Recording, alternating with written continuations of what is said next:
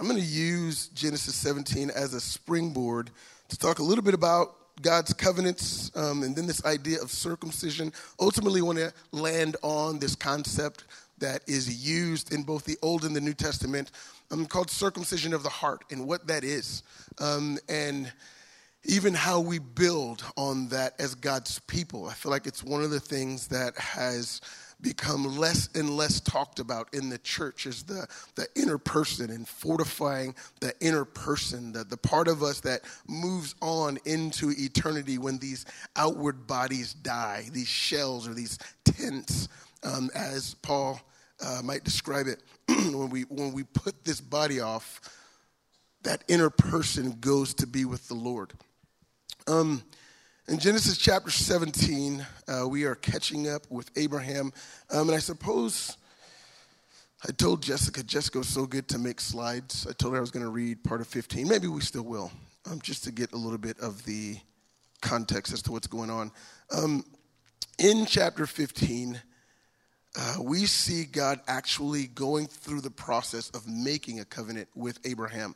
If you've been here over the weeks, we've been talking about Abraham. You have noticed that there's this constancy of God coming to Abraham and telling him, I'm going to give you a son. I'm going to give you descendants. I'm going to give you descendants that are as numerous as the stars in the sky or like the dust of the earth. And up to this point in chapter 15, he's not yet seen that son. And he's kind of curious as to when is all this going to happen. God calls him at 75. When we jump into this work that God is going to call Abraham to do, that's going to mark this covenant that God has given him, we're going to see that he's 99. So quite some time has passed. In between 15 and 17 is chapter 16. And you guys know that, Mark.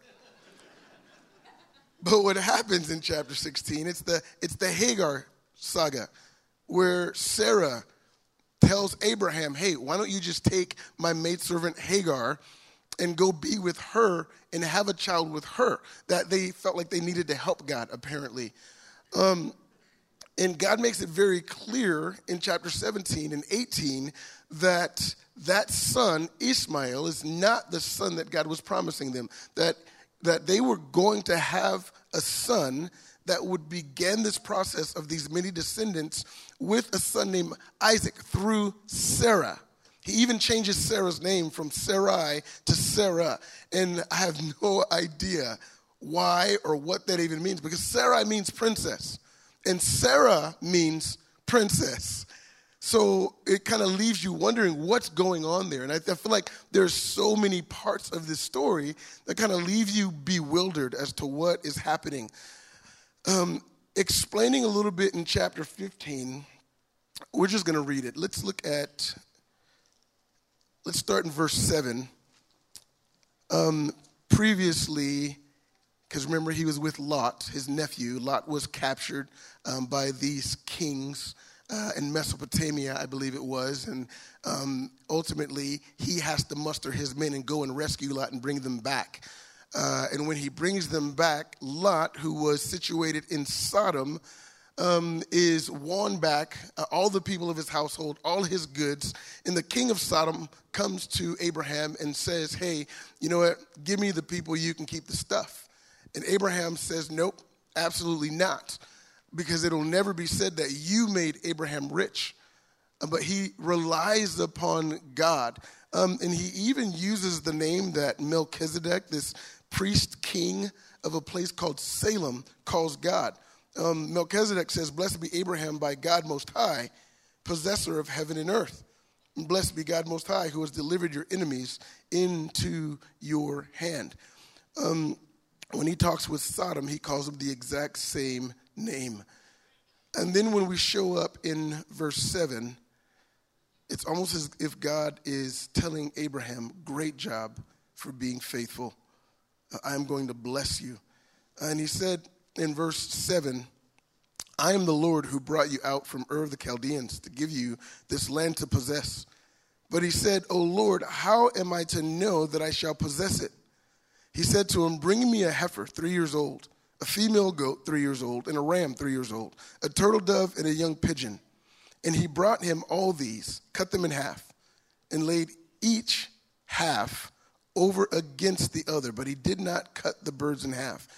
And when birds of prey came down on the carcasses, Abraham drove them away. Okay, so he pretty much made this bloody mess. Okay, he had to take a heifer, cut it in half, put half of it here, half of it there. Take this 3-year-old goat, cut it in half of it here, half of it there. And then the birds, it says he didn't cut them in half, but he set them in to be a part of this process.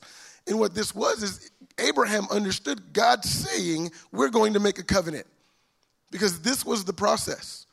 And when you would take the animals and cut them in half and you had this bloody mess, there was like this canal of blood that the people in the covenant would walk through as to say that I will become like these animals if I go back on my promise. So God is setting this up for Abraham. And Abraham understands what's going on, and he figures at some point he's probably going to have to walk through this bloody mess in this covenant relationship that is being established with God. In verse 12, as the sun was going down, Abraham's waiting. A deep sleep fell on Abraham, and behold, a dreadful and great darkness fell upon him. Then the Lord said to Abram, know for certain that your offspring will be sojourners in a land that is not theirs, and will be servants there, and they will be afflicted for 400 years. But I will bring judgment on the nation that they serve, and afterward they shall come out with great possessions. As for you, you shall go to your fathers in peace. You shall be buried in a good old age. And they shall come back here in the 4th generation, for the iniquity of the Amorites is not yet complete. That latter part, the iniquity of the Amorites is not yet complete, I believe is an indication that God was actually going to use Israel as a tool of judgment on the paganism, on the nasty rituals that were happening in that land. And he was going to give that land to Israel. They would move into Canaan and they would own it. In verse 17 it says, when the sun had gone down and it was dark, behold, a smoking fire pot and flaming torch passed between the pieces. On that day, the Lord made a covenant with Abram, saying, to your offspring, I give this land, from the river of Egypt to the great river, the river Euphrates, the land of the Kenites, the Kadmonites, the Hittites, the Perizzites, the Rephaim, the Amorites, the Canaanites, and the Girgashites, and the Jebusites.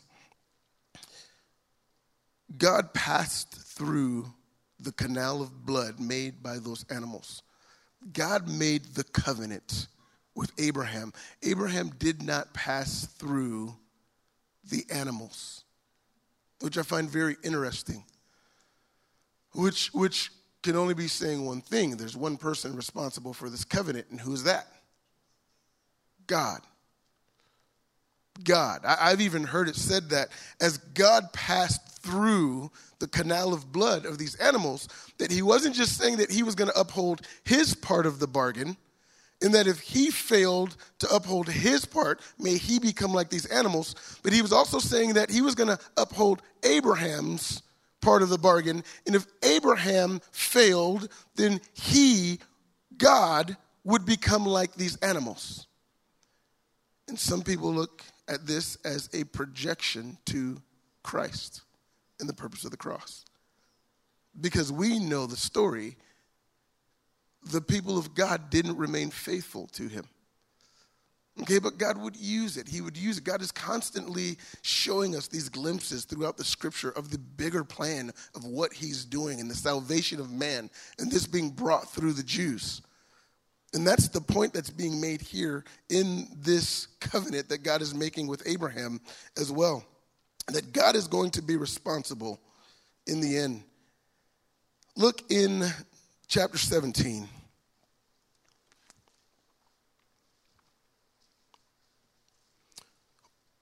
There are a number of covenants that God makes in the Old Testament.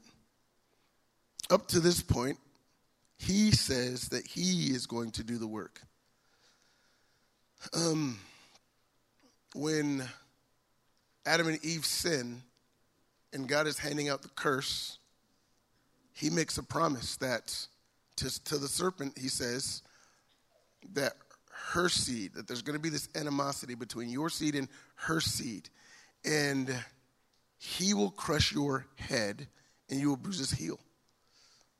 That will happen. It's going to happen. We know that to be a projection of Jesus. Noah, when Noah comes through the flood, God makes this promise to Noah that he would never flood the earth again, that he would never wipe out the civilization of humanity. And he gives them a promise. And he says that the sign of that promise is what? It's the rainbow. Okay, that every time you see this, it's a reminder to you of the promise that God made, that he is not, although he's fully aware that humanity is still going to be sinful, he's making a promise, and that the rainbow is the reminder of that promise. He gives them a sign by that rainbow. And here in chapter 17, that's what he's going to do with Abraham regarding this covenant that he's making with Abraham, that there will be a sign that you are my people. Let's read it. Chapter 17, we're going to read most of this chapter. It says, when Abraham was 99 years old, the Lord appeared to Abram and said to him, I keep saying Abraham. We're going to get there, I promise. He says to him, I am God Almighty. Walk before me and be blameless, that I may make my covenant between me and you and may multiply you greatly. All of a sudden, God is using this language of condition. There's a condition that I'm going to put on this covenant. Okay, before he's just saying, hey, I'm going to give you this, a son, descendants, this land. Now he's saying, Abraham, you have responsibility. You need to be blameless. And when he's saying be blameless, he's saying, hey, you need to not waver on the condition that I'm about to put on this deal. All of a sudden now, God's beginning to bring this concept of work that Abraham is going to have to take as a part of this covenant with God. In verse 3, then Abraham fell on his face, and God said to him, behold, my covenant is with you, and you shall be the father of a multitude of nations. No longer shall your name be called Abram, but your name shall be Abraham. Thank God, because now I can say it. For I have made you the father of a multitude of nations. I will make you exceedingly fruitful. I will make you into nations, and kings shall come from you. And I will establish my covenant between me and you and your offspring after you throughout their generations for an everlasting covenant, to be God to you and to your offspring after you. And I will give to you and to your offspring after you the land of your sojournings, all the land of Canaan, for an everlasting possession, and I will be their God. Here it comes. And God said to Abraham, as for you, you shall keep my covenant. We haven't heard that. Now God is going to put a condition on Abraham in this covenant. As for you, you shall keep my covenant, you and your offspring after you throughout their generations. This is my covenant, which you shall keep between me and you and your offspring after you. Every male among you must be circumcised. You shall be circumcised in the flesh of your foreskins, and it shall be a sign of the covenant between me and you. He who is 8 days old among you shall be circumcised, every male throughout your generations, whether born in your house or bought with your money from any foreigner who is not of your offspring. Both he who is born in your house and he who is bought with your money shall surely be circumcised. So shall my covenant be in your flesh, an everlasting covenant. Any uncircumcised male who is not circumcised in the flesh of his foreskin shall be cut off from his people. He has broken my covenant. God sets a condition, and the condition is circumcision. I've never seen a movie about this chapter of the Bible, by the way. I don't think we will. First things first, guys. Think of a covenant, in this covenant that God is making, and it's going to grow as Moses steps onto the scene. As we know, they exit Egypt and they go out into the desert, and then the Mount Sinai incidents take place, and they receive the law from God. And it's this expansion of this covenant. There's this deal between God and Israel that they will be his people if They abide by this covenant. They abide by the law, the things that God would bring forward in Leviticus and in Exodus and Deuteronomy and Numbers, the law and the recap of the law. I think it's good to note that what we're reading right now in Genesis, the first 5 books of the Bible, Genesis, Exodus, Leviticus, Numbers, Deuteronomy. Okay, we know these to be books that Moses wrote. It's called the Book of Moses, those 5 books. Moses is writing these books just before they step into the promised land. Okay, he's letting them remember the covenant that they have made with God. That if God is going to dwell amongst them and in their camp, there are these rules of engagement that need to take place. That's what the covenant is. There's a behavior that needs to be established between the infinite, almighty, perfect, holy being of the universe and broken, untrustworthy, sinful humans. There's got to be some rules. If there was a guy who had just gotten out of prison that's a friend of yours, and you hadn't seen each other in 10, 15, 20 years, and you take them into your house, I hope you have some rules. You wouldn't just let them move in with no rules. You got to set some guidelines because you want to protect the people in your house. You don't want them to wind up reverting back to this criminal mindset. Maybe there might be people that they're still connected with. And, if you're going to be in my house, you got to sever those relationships. I do not want those kinds of people around my children. And you got to get a job. I'm going to expect you to pay rent. Okay, there's this process of bringing that person to independence to where they can go out and be good citizens of society, right? So you would expect there would be rules for an individual who is trying to reintegrate into society. Well, in the very same way, God establishes a covenant with his people that if they are going to have a relationship and he dwell with them, there's got to be some guidelines. There's got to be some rules. I'm going to read a passage in Deuteronomy chapter 7.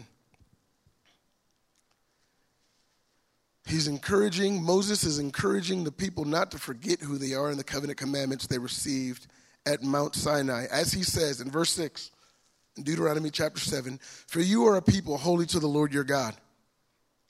You are a people who have been set apart. You have been made different because you have a relationship with the God of the universe. You've been set apart to the Lord your God. The Lord your God has chosen you to be a people for his treasured possession out of all the peoples who are on the face of the earth. It was not because you were more in number than any other people that the Lord set his love on you and chose you, for you are the fewest, the least of all peoples. But it is because the Lord loves you and is keeping the oath that he swore to your fathers, that the Lord has brought you out with a mighty hand, redeemed you from the house of slavery, from the hand of Pharaoh, king of Egypt.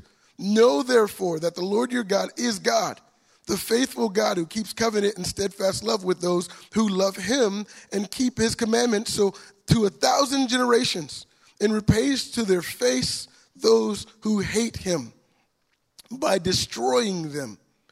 He will not be slack with one who hates him. And by the way, this isn't just a sentiment of hate. That is included. But there's this stance of stiffness and rejection of God.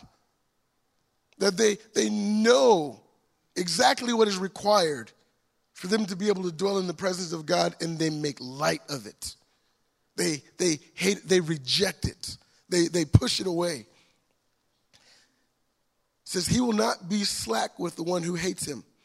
He will repay him to his face. You shall therefore be careful to do the commandments and the statutes and the rules that I command you today.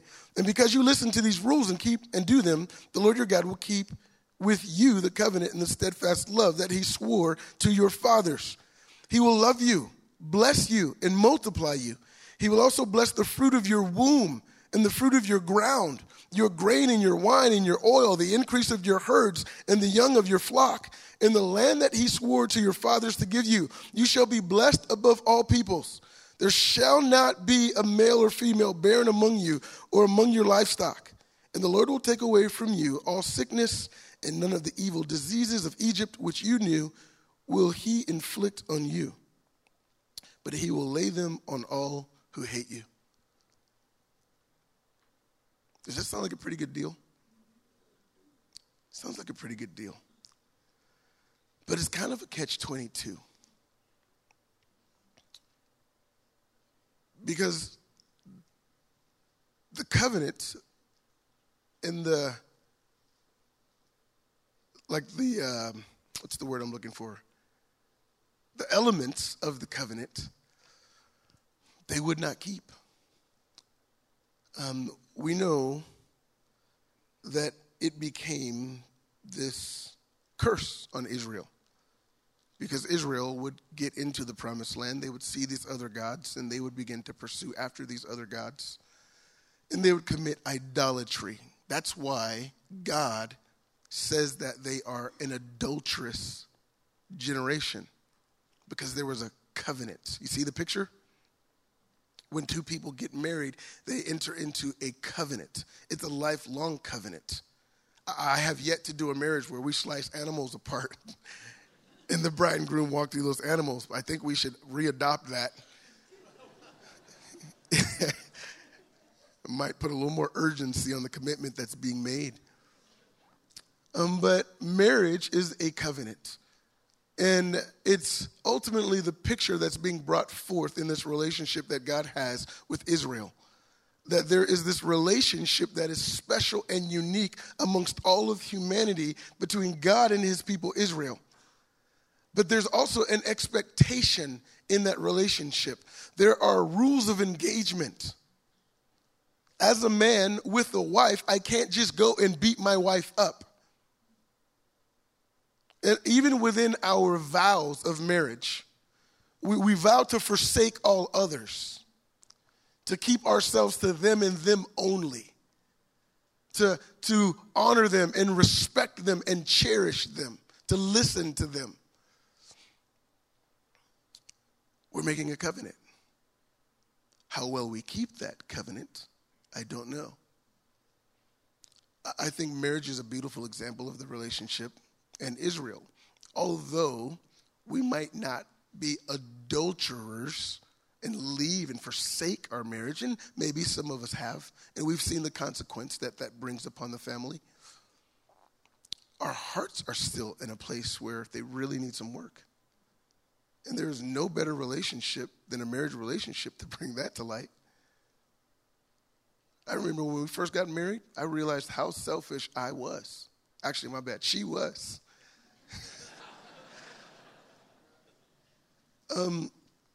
You see it on both ends. The moment you get married, you begin to realize that, hey, wait, something's not right. Like, it has been so easy for me to serve me and do all the things that I need to be gratified in this life, and now all of a sudden, it's got opposition. I don't understand. Why can't they see what I need? And they're not willing to give it. I thought they loved me.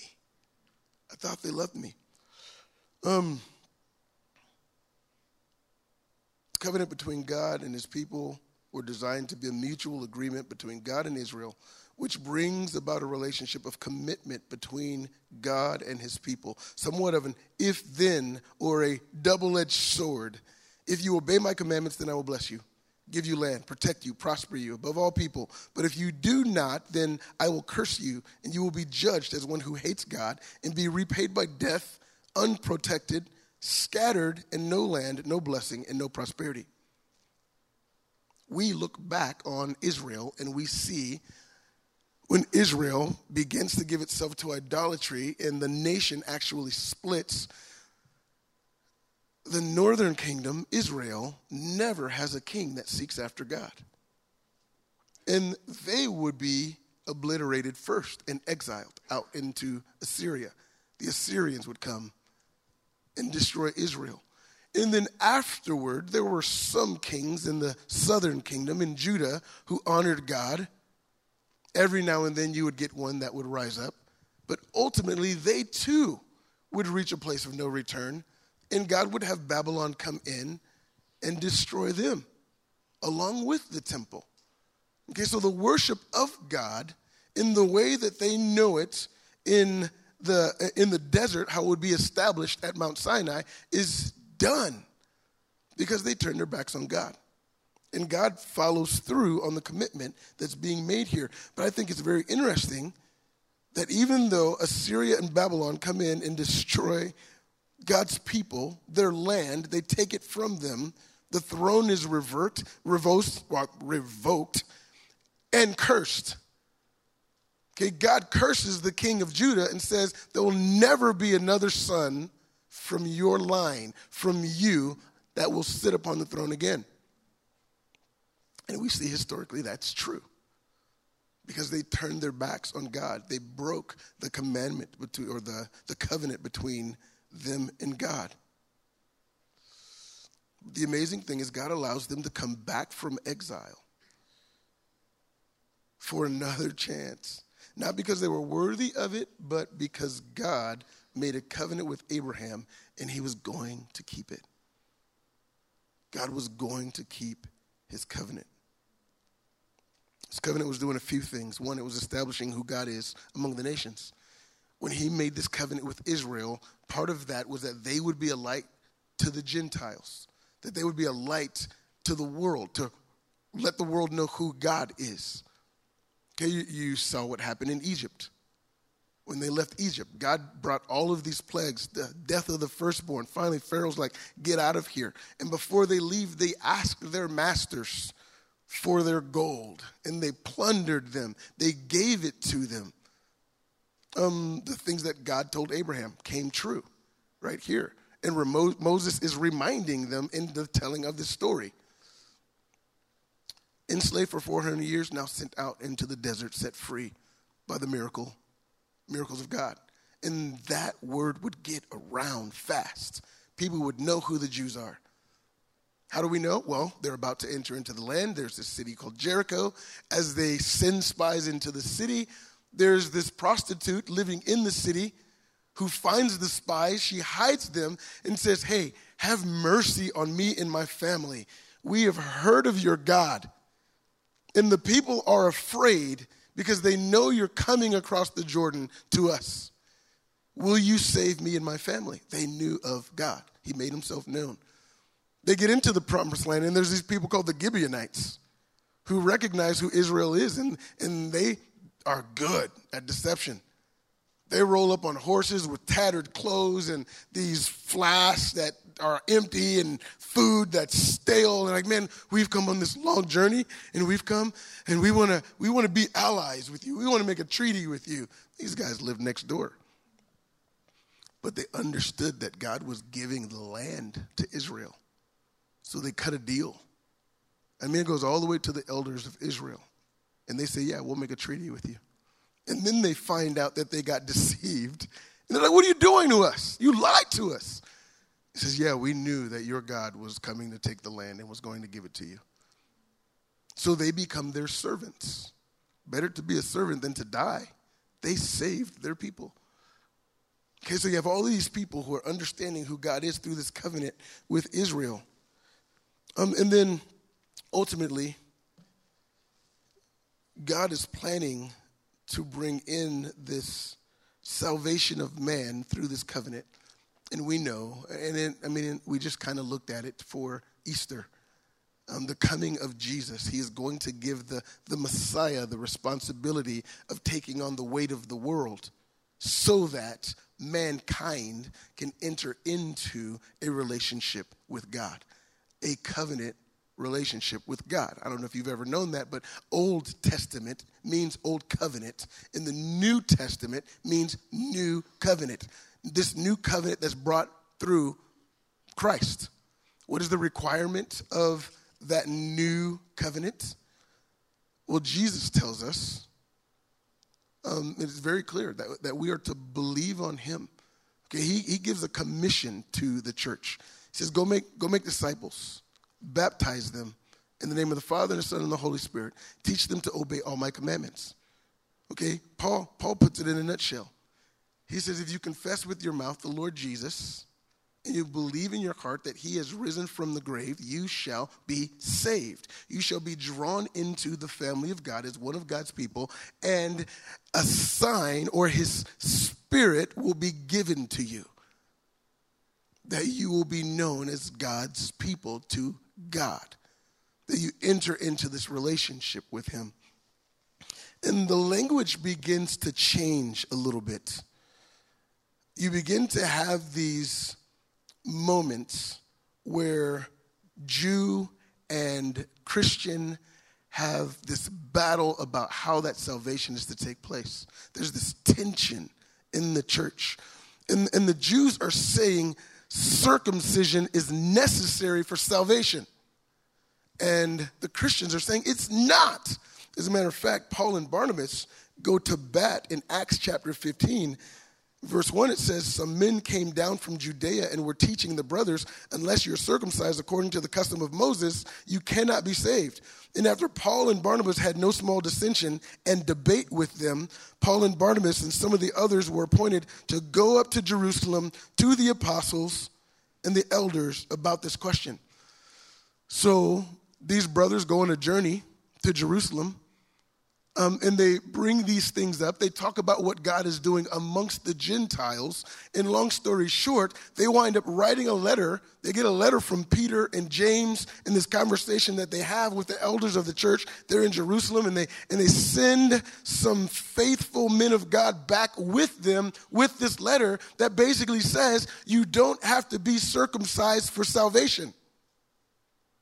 In the very next chapter, we see Paul with a disciple named Timothy that Paul takes. Oh, by the way, Timothy's mom was Jewish and his dad was Greek.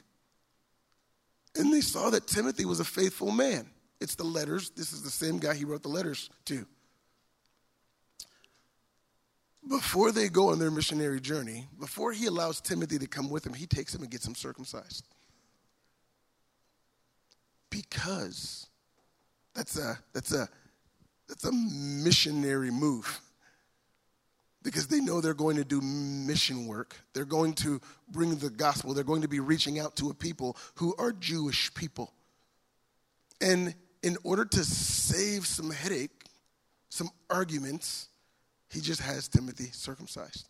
He's not saying that Timothy's circumcision is his salvation. Okay, we see that Paul is constantly saying that it's not the tenets of the law that bring salvation, it's the grace of God. Okay, and he actually says that it's this circumcision of the heart that we're called to walk in. In Romans chapter 2, I'm going to read it and make a point, and then hopefully shut up before the time is out. In Romans chapter 2, this is really long. I don't know if I can read this whole thing.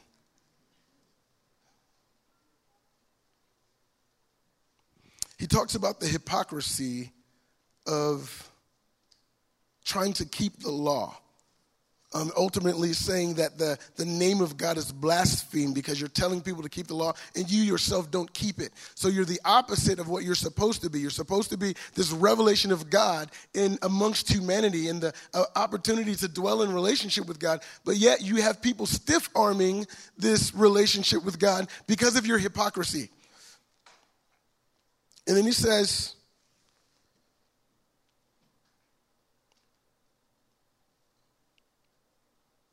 while you preach against stealing, do you steal? You who say that one must not commit adultery, do you commit adultery?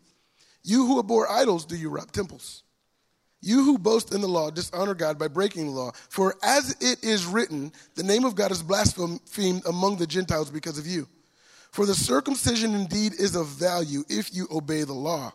But if you break the law, your circumcision becomes uncircumcision.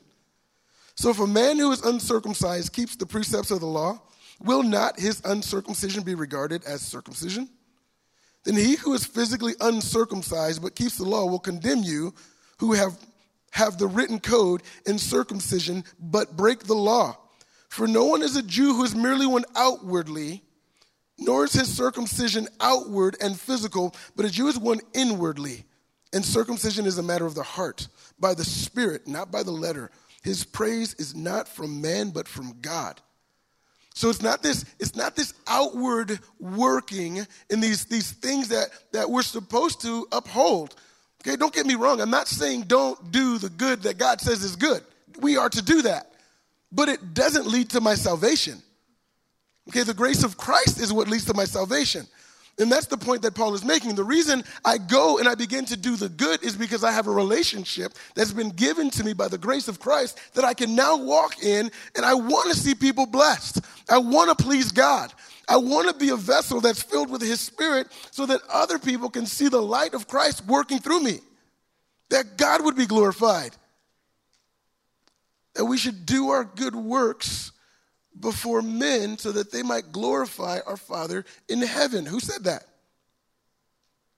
Who reads the Bible? That was Jesus.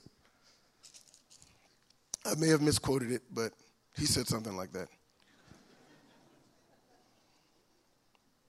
But what Paul's doing is he's borrowing some Old Testament terms. He's obviously talking about the circumcision that's referred to with Abraham and then ultimately in the law of Moses that would cause God's people to identify with the relationship of God, a part of the covenant that's supposed to be kept. But he's talking about a circumcision of the heart. See, it changes as we enter into this new covenant with God. Because this covenant is based on the grace of God. He has done it. He walked through the animals. He walked through the bloody mess and said that he would take it upon himself if the covenant was broken. Well, the covenant was broken, and he took it upon himself in Jesus, and God establishes a new covenant in grace, that we would live in the grace of Christ, that we would look to the work that was done on the cross so that we can know that our relationship with God is secure, that I can't blow this up because I am not a good person. And there are things that I go and do, maybe even look good, but my heart is bad. So God changed me. God circumcised my heart. Okay? In Deuteronomy, when he uses this concept in Deuteronomy chapter 30, it says, the Lord God will bring you into the land that your fathers possessed, that you may possess it, and he will make you more prosperous and numerous than your fathers. And the Lord your God will circumcise your heart and the heart of your offspring, so that you will love the Lord your God. You hear that? So that you will love the Lord your God with all your heart, with all your soul, that you may live. That word heart that he's using there, okay, the Hebrew term is talking about the inner person. It's not talking about this thing that's pumping in my chest. It's talking about the inner being. The inner being, that the inner being would live in relationship with the holy God of the universe, because that's the image that you bear in your body. You bear the image of God. You were designed to be in relationship with God and to know him, to walk with him.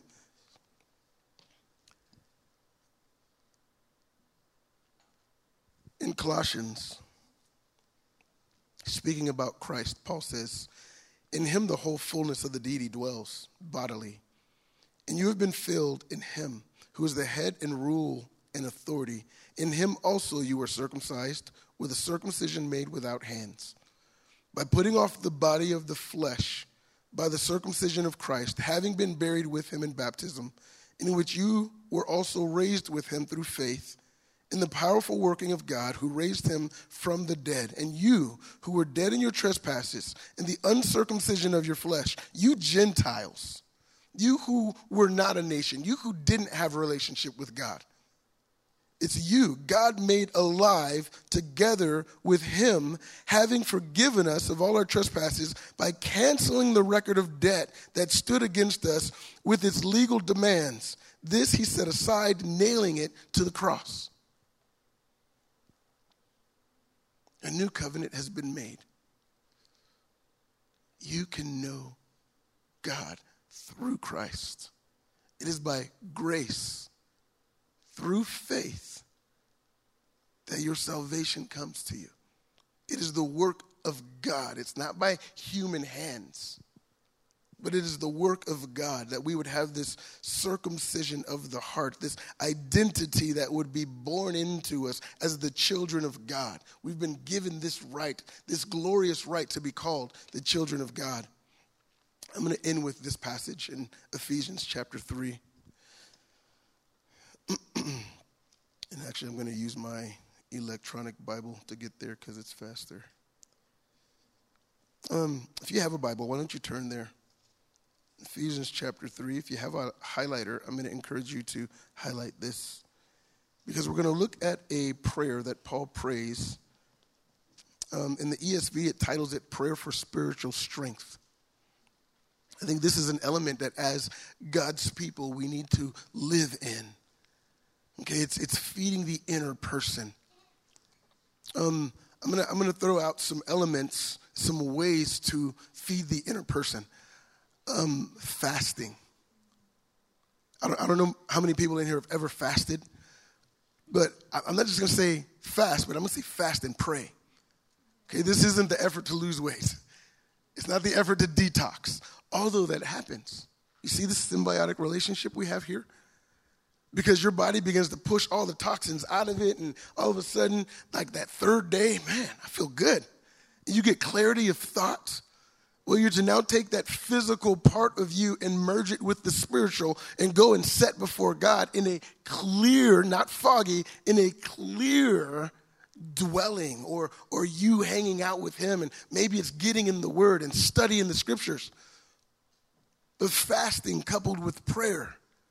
The first time we did that as a church, it was the first time I had ever fasted for more than 12 hours. And we went for a week. And I remember in day 2, I was angry.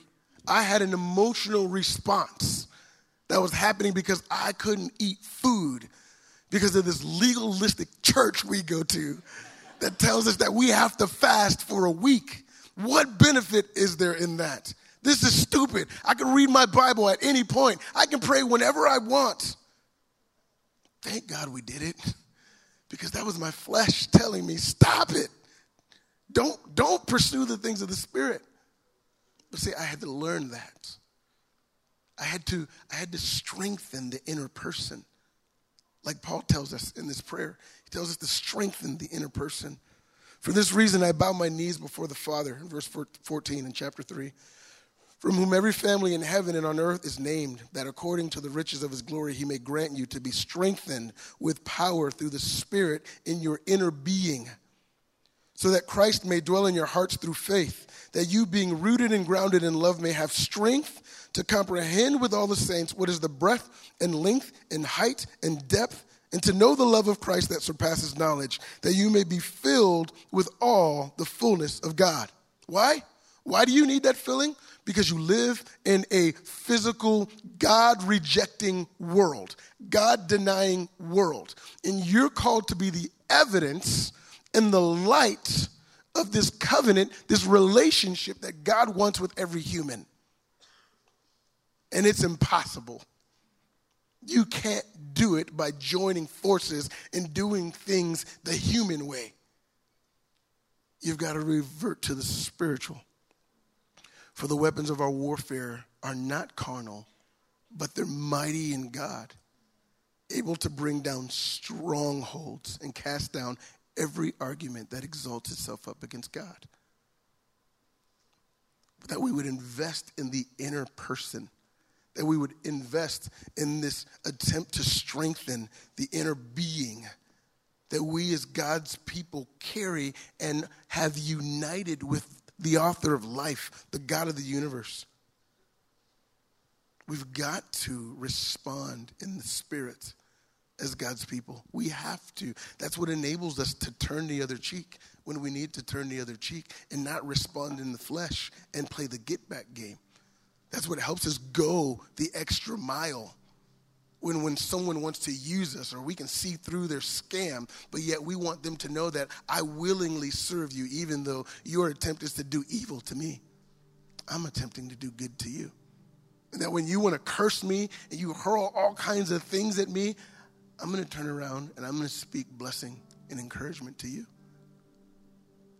See, if I'm strengthened in my inner man, the temptation isn't so strong to play the get-back game. Because I'm fortified in my inner person. So now I can be a light and do those good works that would cause people to glorify my Father in heaven. that I can be salt. I can be light. Because my heart is circumcised before the Lord. I want to pursue him in love. There's a relationship there. And I know my responsibility in that relationship is to reflect him, to completely submit to his will and his way. Why? Because I don't belong to me. I am his. By this covenant relationship, I belong to him.